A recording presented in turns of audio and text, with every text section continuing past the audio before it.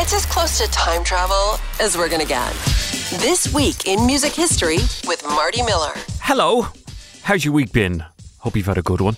This is Marty Miller taking a look at the week of November 21st until 25th in music history. 2 appearances from Jerry Hall talking Stones this week.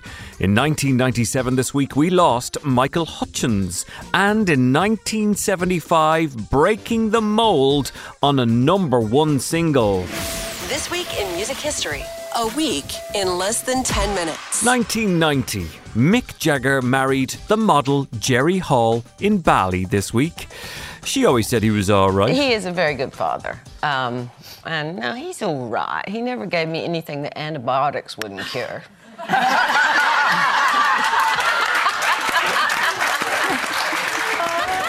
5 years later this week in 1995, the legendary manager of Led Zeppelin, a fella called Peter Grant, died of a heart attack. He was aged just 60.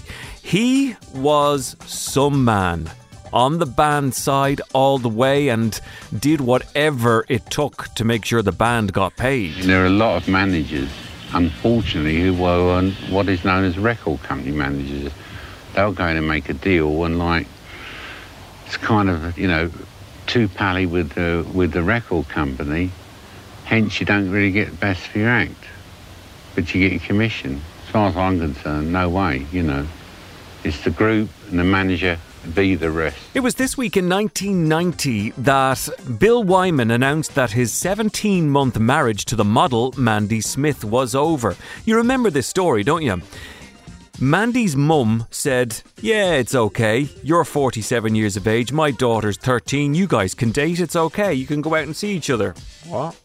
They got married a few years later, but then, after a while, that all ended too. At the time, though, everybody was very happy, except Charlie Watts. I think it's a very good idea he got married. I'm glad he's finally taken the plunge. I don't know anything about it. Perhaps I haven't made a decent man out of him. You think he's settled down?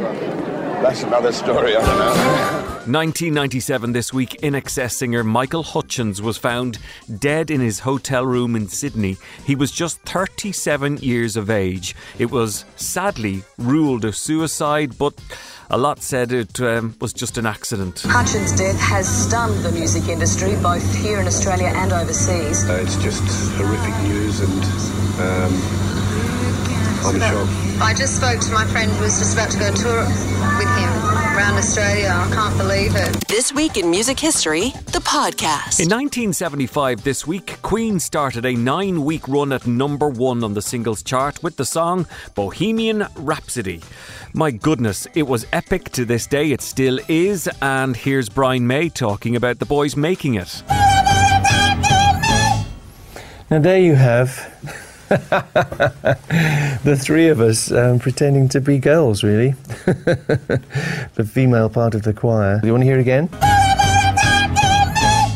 It sounds pretty weird on its own, but of course it all makes sense in the structure of the harmonies. Meanwhile, 1 year later this week, 10 hours after his last arrest, Jerry Lee Lewis was arrested again. We only lost the maniac, the killer, a couple of weeks ago, didn't he? Well, anyway, he was caught sitting outside Elvis Presley's house, Graceland, and was demanding to see the King, which is fine because they were friends, but it was the gun he was holding they were worried about. So what are you going to do with that gun? You going to shoot Elvis Presley? I said, well, if you're silly enough to think that, that's a problem with son.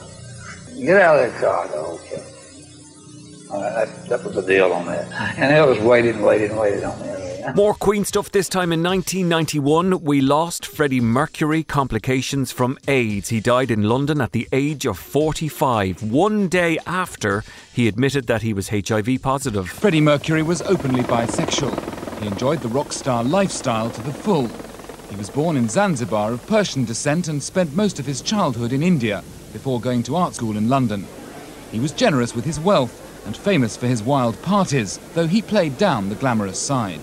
It's just like a housewife, to be honest. I just go in there and do my job and then come home. Celebrating guitarist John Squire of Stone Roses' birthday this week. He also did a stint in the Seahorses.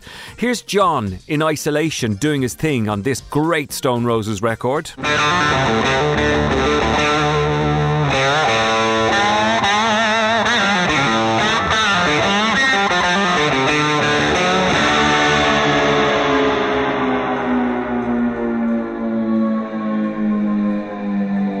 it was November of 1984 that the absolute who's who of the pop world came together at a recording studio in London to record the historic Band Aid. Do They Know It's Christmas? Well, tonight, thank God it's them instead of you. I like this as well in isolation, Phil Collins' drum parts. A lot more going on in this than you would think on the actual track.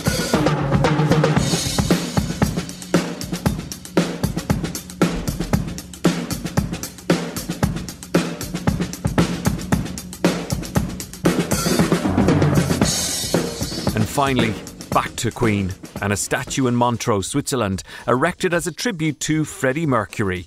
Why? Well, they couldn't get it in London. That was this week in 1996. Again, here's Brian May. We actually tried London, but although the fans were very keen on the idea, the authorities were not.